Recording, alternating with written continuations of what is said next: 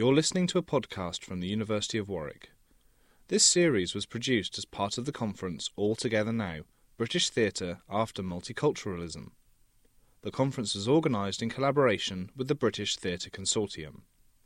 In this episode, we hear the question and answer session from the panel discussion Access Schmaccess.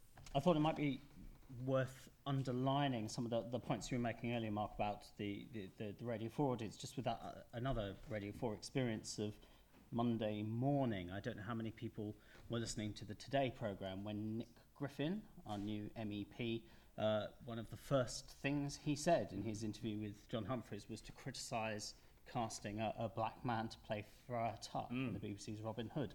I mean, it only says something about, it just underlines that these debates about kind of colourblind casting and so on in the arts are connected very well, no, and again, but you see, the thing about that is that on the Radio 4 websites, that was another thread that I think had to certainly be moderated and perhaps even closed down, was that even on radio, there is this sense that, I mean, because people, you can look people up and you can find out, but there's a certain section of the audience who will check, even in a classic serial, that they're using the wrong people on the radio to play them.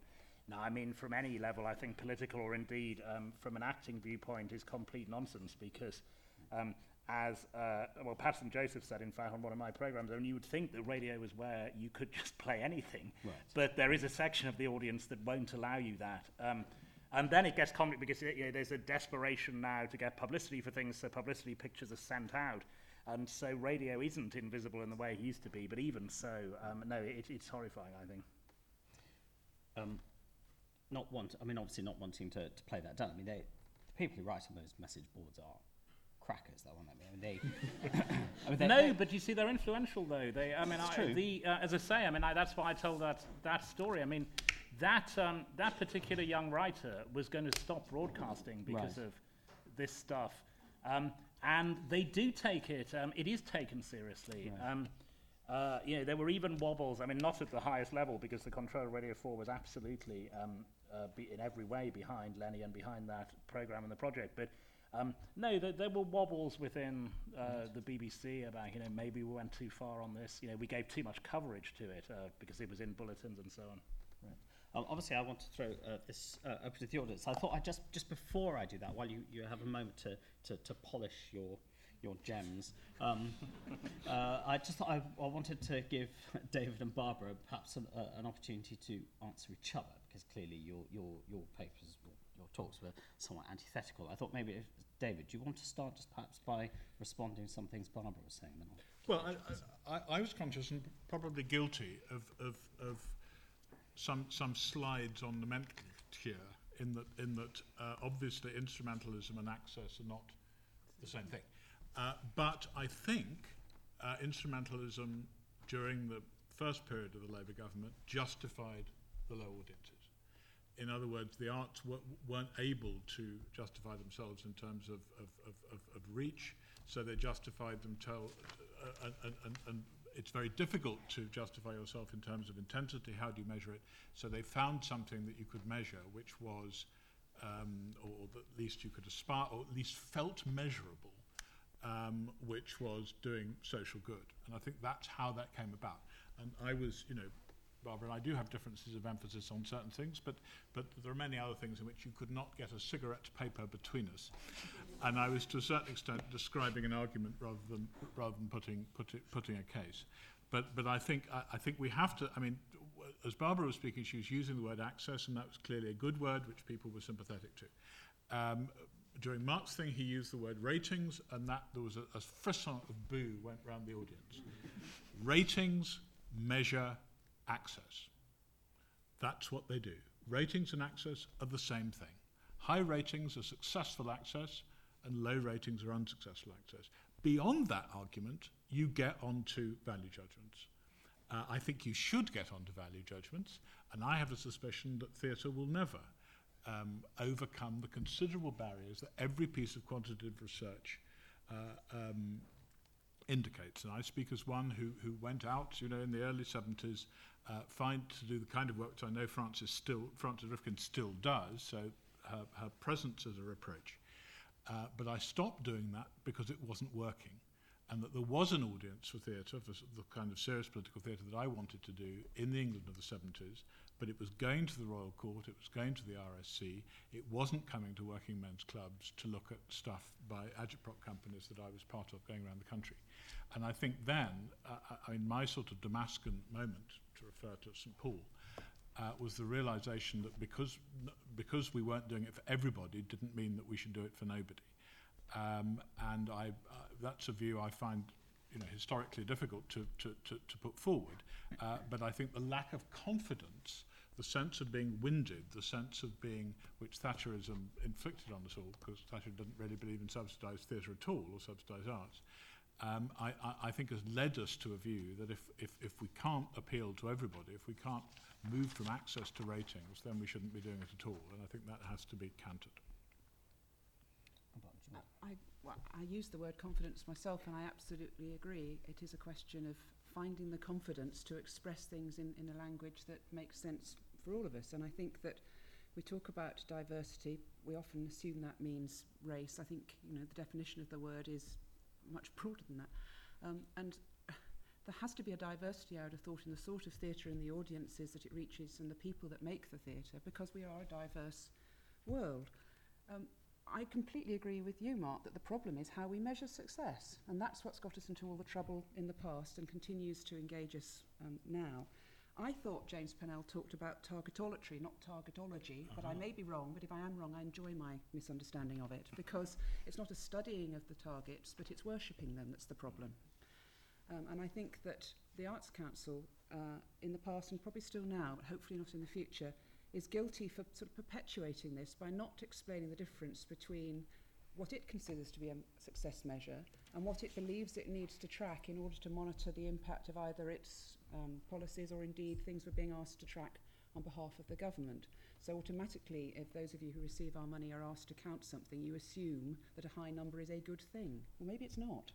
Or maybe it's not a good thing for you or your audience or your work. So I think it's the worship of targets and not really putting them alongside those value judgments that are the problem. And we avoid value judgments, don't we, because we can't agree. And perhaps we should celebrate the fact we can't agree and not be quite so scared about it. Okay, Mark. Can I just mention, besides Radio 3, I once had a long discussion in a restaurant with David Edgar about whether Radio 3 can or cannot be justified. How many courses did it take? Well, it took a couple of hours because David began from the position that obviously it could, and in fact I began from the position that by any possible measure it's impossible to justify Radio 3. And yet, which is the paradox, it's probably a very good thing that it's there. But I mean, Radio 3 is the extreme example of that. I mentioned the ratings and the AI figure, but there's another one they do which is cost per listener or viewer, which is obviously is quite a sensible way of doing it, in fact, because it costs a lot more to make some types of drama than others. So you can work out, and on that basis you can protect the drama at BBC 4, for example, because although they get far fewer viewers, you can do it on, they actually cost less per viewer than EastEnders does, etc., etc. But anyway, it doesn't matter what measure you choose. On cost per listener, Radio 3 is the most expensive radio station in the entire world. By a long way, measured against any other. But you see, that you get to this question of equivalent. You see, there probably is no other equivalent station, but measured against other networks that do the kind of things they do. So, for example, classical music or speech, their audience figures are way, way below anyone else's. They use public money to sustain at least 3, I think it is, orchestras. All their pensions, you're paying for all of that, all the pensions for all these people forevermore. And so it's very easy to prove that it can't be justified. And yet there is, and it's that's why I think it is relevant. I think it's the last example I know where a significant number of people, at least within the commentariat, as we are known, would say, oh no, but that doesn't matter, it just is a good thing in itself, Radio 3, and should be kept going. On the other hand, and this is why it goes around in circles and why it took us so many hours, the commentariat are the kind of people who listen to Radio 3, and so therefore are they the people to make that decision. But it's often I won't say how low some of the figures are, but I once had a conversation with a critic and writer who I won't name, except actually in Clive James's most recent book of essays, he has a go at this person, and he said he's one of those critics who has initials instead of a first name, and I forget his surname. So anyway, he's one of those, and he is in. We haven't mentioned the E word yet so far, but anyway, he's an old-fashioned elitist, and he just says, look, Radio 3 is excellent and therefore it's justified. But then he dangerously went further in an email exchange we were having, and he said the fact that millions of people are prepared to listen to this kind of programming shows, what happens if you make this kind of program. And I said millions. I said, how many people do you think, he'd been on a particular Radio 3 program, I said, just a matter of interest, how many people do you think listened? And he said, it wouldn't be a lot, it would be, maybe a couple of million. And I had the figure, and I said, no, well, I said the official figure is 22,000. But when you're measuring that low down, because it's only one person writing in their diary, so you can't... and then if they go on holiday, it doesn't have an audience at all, I think. But anyway. And he was absolutely horrified and really couldn't believe it. And there's... but this is... And I say, I'm really not attacking Radio 3. I mean, at Radio 4, we do occasionally get overheated and say that Radio 3 has a sick note from Matron, which is what we tend to think, because they are insulated from any of the arguments over having to reach an audience. But it is very complicated, because it just can't be justified in any way at all. There's a particular program they do on Sunday night, which is called the Radio Feature, which has some of the finest, if you like this kind of thing, has some of the finest radio feature making that there has ever been.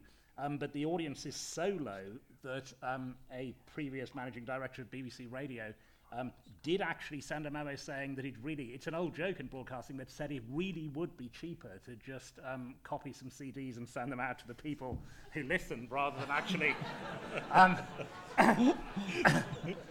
because transmitters are quite expensive, rather than actually troubling the transmitter with it.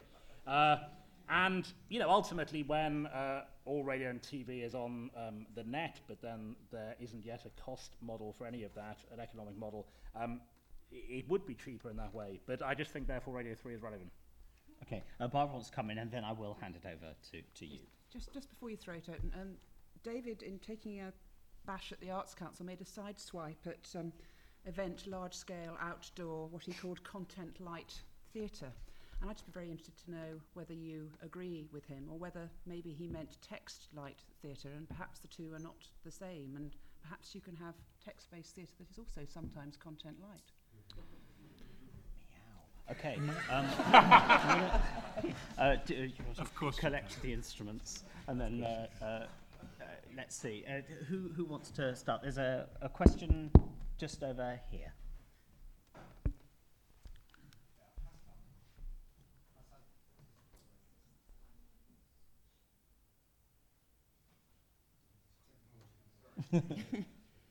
Thank you. Hassan Mohammed Ali from the Arts Council. Firstly, I wanted to thank Mark, really, for contextualising the debate, really, by saying there is a very disturbing underbelly to this argument around multiculturalism, which I think is expressed on some of those threads on those websites. And we're not talking about a battle of ideas in some kind of abstract way.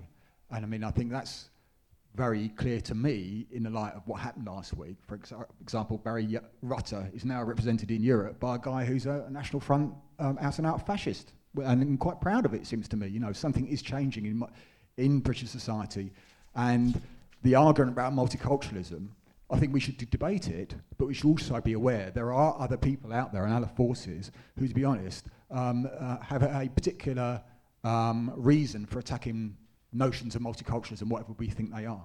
So I think we should be careful about how we phrase these things, how we frame these things, because I don't think they're things without consequence in the real world. I was quite interested in terms of the way in which you mentioned Burne-Jones. And I think that's quite interesting, quite revealing for me in one sense, because of course Burne-Jones was a guy who was a follower of John Ruskin, who believed that industrialisation was awful, and his notion, I love his art, by the way, but basically his art is all about throwing us back to some time of medieval guilds when England was a green and pleasant land. It was a fiction, but it's a very beautiful fiction, if you like. I think people like Morris could integrate modern capitalism and progress in a much better way.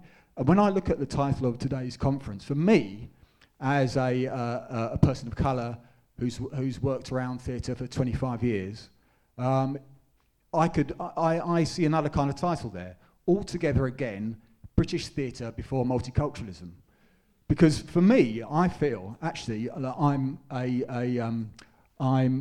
a complete spectator while someone else decides my fate, really, about whether or not actually I should be allowed into British theatre, or my voice or my experience should be allowed into British theatre at all. And it seems to me, actually, a left-wing playwright should understand in one sense that actually it's about power. It's not actually about middle class or white people or anything like that. It's a question of power.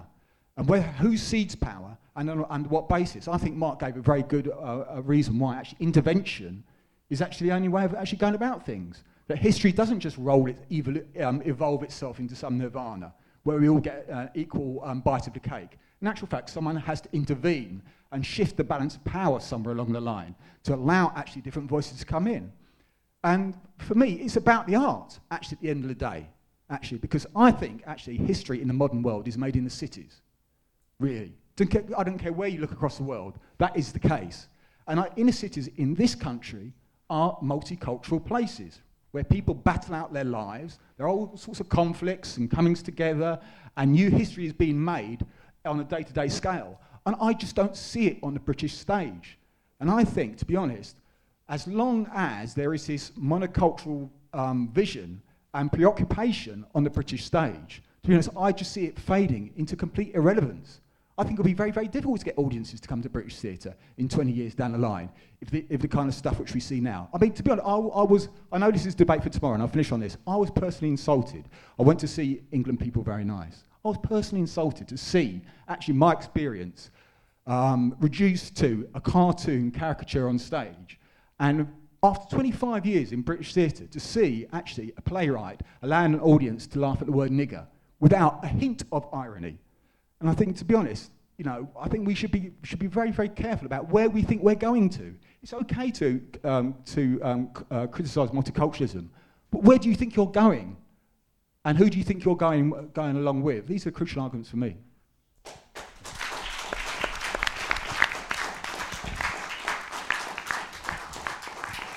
Okay, there's another question just here. I needed the microphone, yeah. Send it back. There we are, yeah.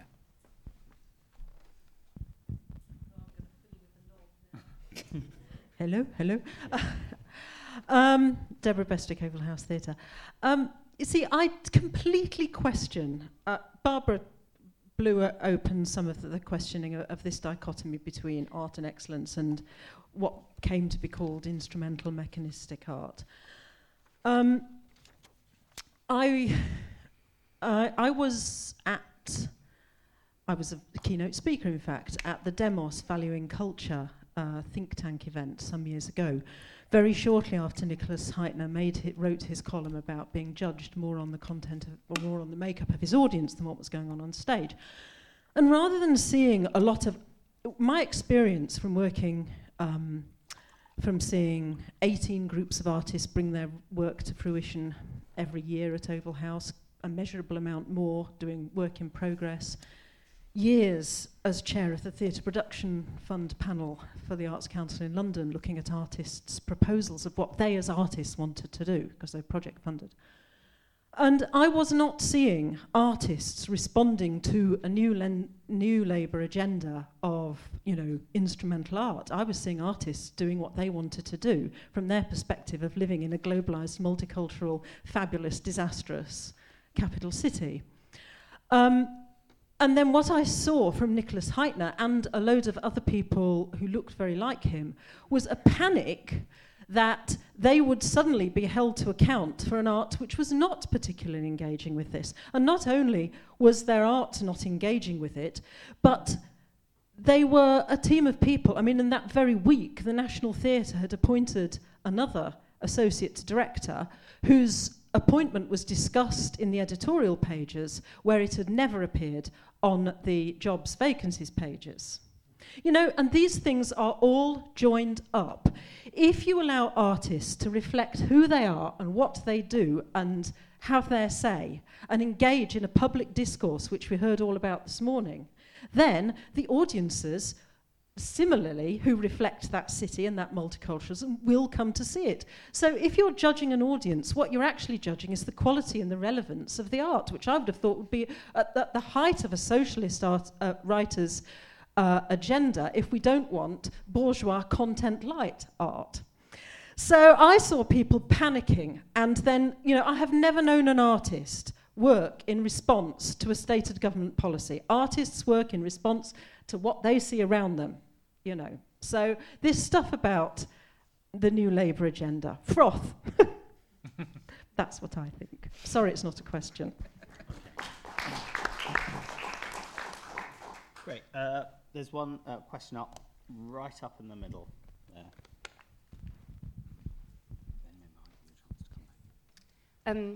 Jackie Bolton, I'm doing a PhD. I just wanted to talk about the way that we're talking about cultural diversity. As I understand it, when the term first came in, started being used by the Arts Council, it was actually quite a precise term, which was to do with Black, Asian, which I think was specifically Pakistani and Bangladeshi and Chinese groups.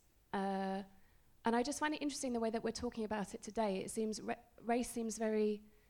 We seem to be talking about it in terms of something that you see. It's an image of somebody. We've talked about seeing lots of black faces on the stage, or the curious point that on the radio, it shouldn't matter who the actors are because presumably you can't see them. So it's something that, you know, it's to do with sight and seeing people. And I think that the way that I agree with Mark entirely that targets need to be set and agendas need to be forward advanced. But I think the way that it's been done in this kind of top-down directives being issued has resulted in a focus on representation in terms of visibility. So we think that if we see more Asian actors on stage, that then we are engaging in and creating a more multicultural society. But as people have already pointed out, it is about the decision making and the power and the ability to be taking our own choices. And I just wonder whether, whilst I don't think many people would agree with the agendas, the way that they've been forced upon theatres, and theatres haven't been able to necessarily have the strategies and mechanisms to deal with them creatively or interestingly, that representation isn't the same thing as agency or power. Cool. Would anyone on the panel like to come back on any of those points? Well, I mean, I think it may not be the entire answer, but I mean, you have to start somewhere, and representation is a good place to start because it's what clearly wasn't there. I think, and I'm slight outsider to this, I think you're being too hard on theatre because actually, which I never particularly expected to be supporting the Arts Council, but I do entirely on this, is that the parallel I'm drawing, if you look at broadcasting and if you look at newspapers where there haven't been targets and there hasn't been any kind of serious initiative, it is terrifying what the inertia, the results, and the return to that default. But actually, if you look at theatre over the last few years and you look at what Eclipse has done, and you know, I was in those audiences at the National Theatre for Roy Williams' Sing Your Heart Out for the Lads and for Kwame Kweyama's play. There is, I mean, I realise that it's problematic for some people to judge it, but you can only at that point judge it visually, and the audiences were visually different, which is something. If you've been going to the National Theatre for 30 years, something had happened there and there'd been a shift, and that is a kind of reach. What is interesting, the first speaker from the audience from the Arts Council, I mean, everyone talks about the BNP and the horror of that, and it clearly is, but it's visible horror. What worries me is that I find particularly the younger people I work with in broadcasting in particular, they will sigh in exasperation when I say, but every single contributor in that week's programs is white, and there's a sort of, oh, haven't we got beyond that? And it's not. It's not to them. It's not racism, and it isn't. It's not conscious. But I think that the real fear I've thought for a long time in this country is that we will go from racism to colourblindness without an intervening period of equality or tolerance, and just this.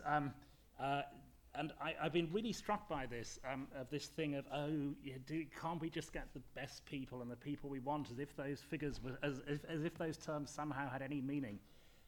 And so, as I say, to my surprise, I think intervention and targeting, monitoring, it is the only answer, because otherwise you just stay where you are. But actually, I also think theatre has actually, there are problems clearly, but has clearly succeeded to an extraordinary degree if you compare it with broadcasting or newspapers. Yes, I'd like to bung in a success thought as well. And when you get to my time of life, you find yourself quite frequently saying this. I mean, 30 years ago, young Afro-Caribbean actors in this country, if they were really, really good, might get to play Puck or somebody's servant on the main stage at Stratford, and indeed on any stage at Stratford. And even 5 or 6 years ago, it was a matter of moment and comment when, for the first time, the RSC had an Afro-Caribbean actor playing an English king, Henry VI, it happens, much referred to this morning. I mean, the development on that and the change on that has been staggering in my lifetime, and I think colourblindness has worked. I think people genuinely don't look. I mean, if they're not invited to look, I mean, you know, if they're in a Restoration play or a Shakespeare play, people no longer pay any attention to the colour of the performer, and that's an indication, it seems to me, that if you keep on doing something firmly enough, then it will work. And actually, interestingly, it seems to me that it's an index. It's an index of how successful that's been. That it clearly hasn't worked in other areas of the culture. The second success story I want to mention, and again, I mean, I agree. There's been quite a lot of that a socialist playwright should think. I mean, I've been reporting. I started off by reporting what I think is the dominant political position in this country. It's not mine. But I think it's rather important that we realise that multiculturalism is a boo word for both the main political parties now, for better or for worse, and in my view, for worse. But I think there's a tendency, by saying that nothing has happened and that things are completely invisible, there's a tendency for those people who work very hard to make invisible voices visible, kind of give up. I mean, if nobody's noticed how different the policy of my home theatre, Birmingham Rep, is, if nobody's noticed the number of young Asian women writers attracting considerable young Asian women audiences, if nobody's noticed the fact that it can have majority black audiences for black plays on its main stage, if nobody notices the fact that over, I think, 5 years, I'm doing this from memory, Stuart Rogers tomorrow may correct me, there were 12 plays by black people on not all of them for full runs, but either presented or produced on the main stage. If nobody's noticed that, everybody say, oh, we're just as invisible as we were 40 years ago, then I don't think that's a good place to start the conversation of how much further we have to go. I think that's my summation. Okay, thank you. Barbara, a quick point, and then... Well, it really, just to bring it back to what's been said from the audience, Hassan said it, Topher said it earlier on. Yes, I think a lot of progress has been made, and of course we should celebrate progress that is made. A lot of people in the theatre community have worked very hard to diversify audiences, diversify the work that's on offer. But it's the power that hasn't diversified, and that is our next challenge. And they are different issues. They're completely different issues. Yes, there's colourblind casting. There's all sorts of wonderful things happening in some places. It's patchy, of course. But if you look at who the gatekeepers are, who's deciding who the artists are that have access to those audiences or to our big major facilities, that's our next challenge, and I don't think we've yet found out the way to do it.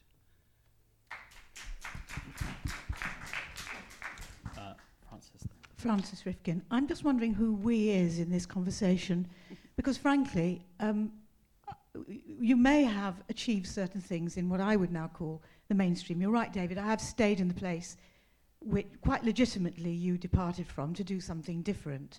To say that you left because it wasn't working is not strictly true, because actually one of the biggest developments in theatre since probably 1900 is the development of the alternative or the independent field of theatre. In Equity, I'm the chair of the Independent Theatre Arts Committee in Equity. We did some research and came up with 2,000 companies operating within a particular 3-year period, not the current. Some funded, some not funded. There are companies and groups and individuals who go to all sorts of communities for all sorts of reasons, and you're right, they decide what they want to do, and they do those things. In dozens, they go and do them in dozens of different ways. Also, we're talking about theatre, we're not just talking about performance. Or we could say, whose performance are we talking about? There are dozens of different workshop companies, and I'm not talking about the commercial role-play companies here. I'm talking about creative artists working in workshop contexts in dozens of different ways with many different kinds of people. And when I talk about diversity, I mean people with learning difficulties, people with disabilities. I mean all sorts of different groupings and people, many of whom will be encouraged to take power over their work by the professionals working with them. So when we talk about theatre, I think it is time that the Arts Council and the government and commentators on the radio took on board very, very seriously this massive change in theatre in the United Kingdom, or whatever you want to call it now, the disunited kingdom. I really think so, because what's happening is that millions of people thousands of people want to work in theatre. A selection of them do. It's work, for a start. We train artists in this country, then we condemn them to unemployment for life. Arts Council funding is inadequate. Credit crunch or not, a lot of the things you're talking about today, in terms of decisions that you want to make, are about inadequate, unrealistic funding bases to provide a sufficiently fertile territory to create the diverse theatre and consolidate it that we actually have. This does not mean, in my view, and I say this as a trade unionist and as an individual, taking money away from the National Theatre, but trying to make sure that the theatre of the nations that we have is adequately supported and properly recognised, and that the many artists in this room who fail or cannot get work or cannot get recognition by having their work subsidised can get that, and that should be taken seriously, not as an add-on. If MPs are grossly ignorant, which everybody says they are, then we must do something about it. It's intolerable what's happening. Can we forget the parameters for a while and try to think of some new ones? Because frankly, all this stuff strikes me as really old-fashioned. The National Theatre is an old-fashioned institution, and so is the Royal Shakespeare Company. It's grossly out of date. It doesn't know that it's alive in terms of what's going on in this country, in our nations here, in terms of theatre and creative arts. I think it's really time to rethink. We've got two more hands I can see up. Ruth, you had a point, and there's another point there. Thanks. Hi, I'm Ruth from Manchester Met University. I wanted to ask the panel. I went for a shout outside the BBC yesterday. Goes without saying, I'm from Manchester, and I'm seriously pissed off about Nick Griffin being my European representative. I was with Unite Against Fascism, who are an offshoot of the ANL.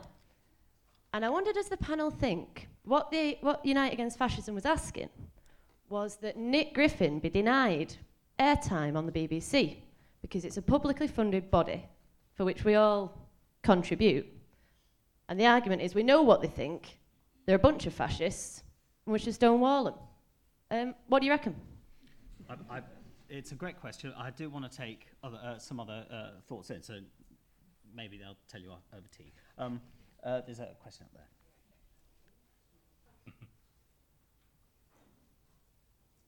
Hello. Kate Horton from the Royal Court.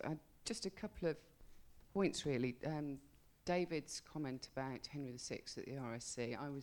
I was there for both of those Henrys. And I'm sorry to say, Dave, that I dealt with some pretty disgusting hate mail, even by the time we got to the second Black Henry. I wouldn't like to go into what it said, but it was pretty horrific, and I'm afraid goes to show that people are not accepting of anybody playing a Shakespearean role. We've got a long way to go yet. Just one experience that I wanted to share about a play called Random, which was by Debbie Tucker-Green, an English writer that I produced last year at the Royal Court, and it was about a random killing in South London. And I think just in terms of diversity, it was quite interesting because it was produced by a working class woman, directed by a middle class woman, written by a black working class woman, and actually starring one person, which was a black working class woman. It, for me, was a great piece of art, but that's my judgment. And in terms of you produce the work, the people who are interested in that work will come. It was, for me, a shining example of that. The biggest issue was the critics, who said, I don't actually understand this English, so I don't really think it should be on. And I think it'd be quite good to talk about the media's treatment of the art as it tries to diversify its programming. And just one last issue for me in terms of, as we talk about diversity and definitions of it, in my position in the Royal Court, one of the things I'm very aware of, both for audiences and practitioners and administration, is class. I love the middle classes, but I do think that we should start talking about engagement in a broader way, particularly in terms of class. Just some comments. Good. There's a comment right up in the far corner, and then one here, and I think that may have to be the last two. Sorry, Janelle. Thank you very much. Tunde Yuba. I've been sitting here since this morning, and I'm just getting angrier. Yeah. I hear stuff, and I feel it's patronizing and platitudinous. A comment earlier on about stopping Nick Griffin from speaking on the BBC. I don't know why people voted for him. Some people didn't, but some people did. I think it's all right to talk about how we're going to get more black people and more Asian people and a more diverse range of performers. But I think we need to be very, very careful. There is a big difference between affirmative action and tokenism. And I think we need to stop trying to be tokenistic. If we really care, then it's not just about saying we care, it's about showing we care. But right now, I'm getting particularly annoyed at the sort of stuff that we're talking about back and forth.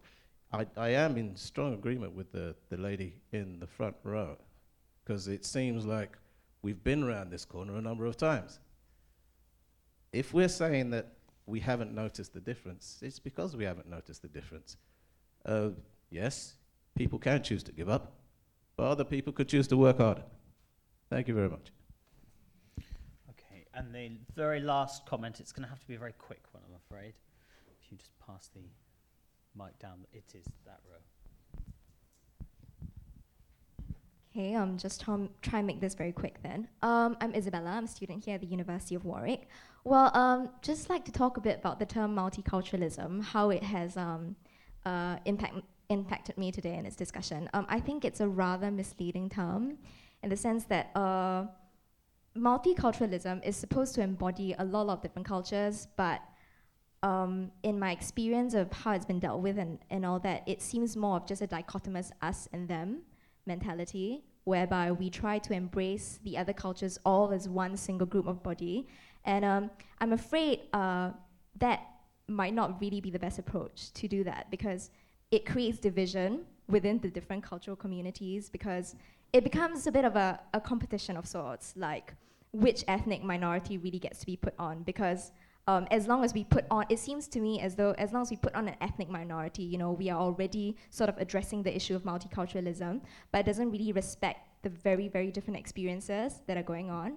And just like to share that I went for this playwriting workshop, and it was sort of supposed to be a training ground for black writers and ethnic minority groups. And I would really like to say that it was a very good opportunity, but in the process of it, how it went was like, okay, we'll teach you the skills of playwriting. It should be about people, it should be about this and that, and it was quite disappointing for me because there wasn't really a sharing of experience, and also I felt like, it didn't really matter what I wrote about as long as I was given a chance to do this playwriting workshop, and I just needed to like come up with a script of that sort, and it didn't matter whether I wrote about my own voice, or in fact maybe if I wrote about my own voice it wouldn't be relevant, and it might not be popular enough to be put on the stage. Just wanted to share what I thought about the term, as well as my own experience, minor experience in British theatre. Thank you. Thank you very much.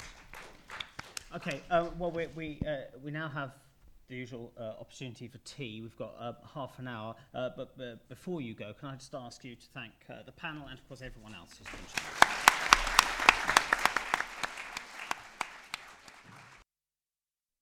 This conference was supported by the School of Theatre, Performance and Cultural Policy Studies at the University of Warwick, Warwick Arts Centre, the Humanities Research Centre at the University of Warwick, and the Department of Drama and Theatre at Royal Holloway.